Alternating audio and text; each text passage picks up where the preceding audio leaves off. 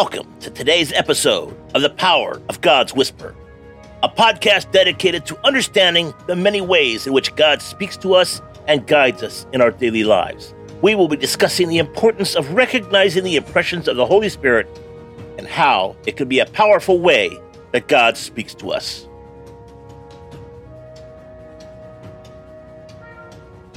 Today's episode, how it's supposed to work. In today's scripture, you must commit yourself wholeheartedly to these commands that I am giving you today. Deuteronomy 6:6. Hey, warrior. We often view the Bible as an instruction manual that we need to read and follow step by step. However, reducing God's voice to a reading list or a long-distance letter is not what He intended for our relationship with Him. God is relational, and He wants our hearts to be fully engaged in our communication with Him. In Deuteronomy 6:6, we read, "You must commit yourselves wholeheartedly to these commands that I am giving you today." Yes, God has given us commands, and we are to follow them. But we are also to remember that most of our relationship with Him goes much deeper than that. It isn't enough to merely follow instructions like a robot. We need to engage our hearts in our communication with Him.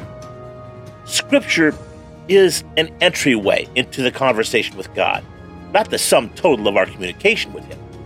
We need to hear His instructions and follow His commands, but we also need to let our relationship with Him go so much deeper.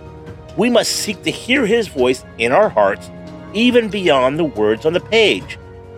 Now, we can receive God's guidance and encouragement for specific situations or seasons when we listen with an open spirit, ready to hear.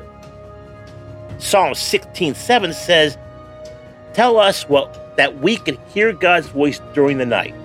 And in Isaiah 30:21 says that we can hear a voice speaking into our ears.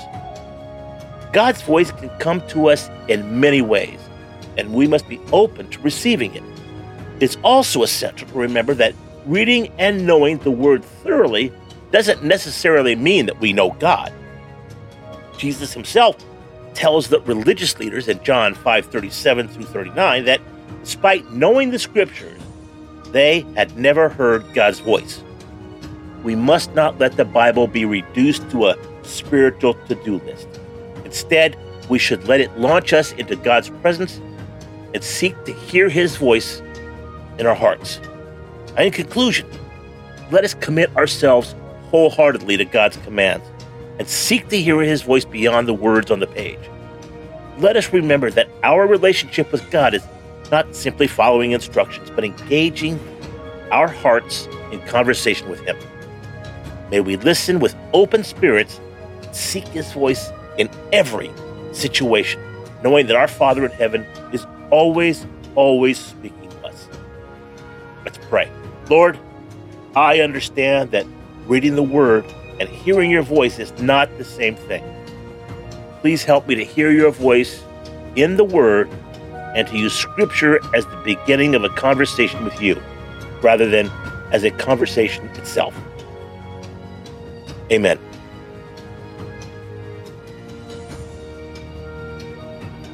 We hope that this message has encouraged you to be open to the unique ways in which God speaks to you and to share those insights with others in humility and love.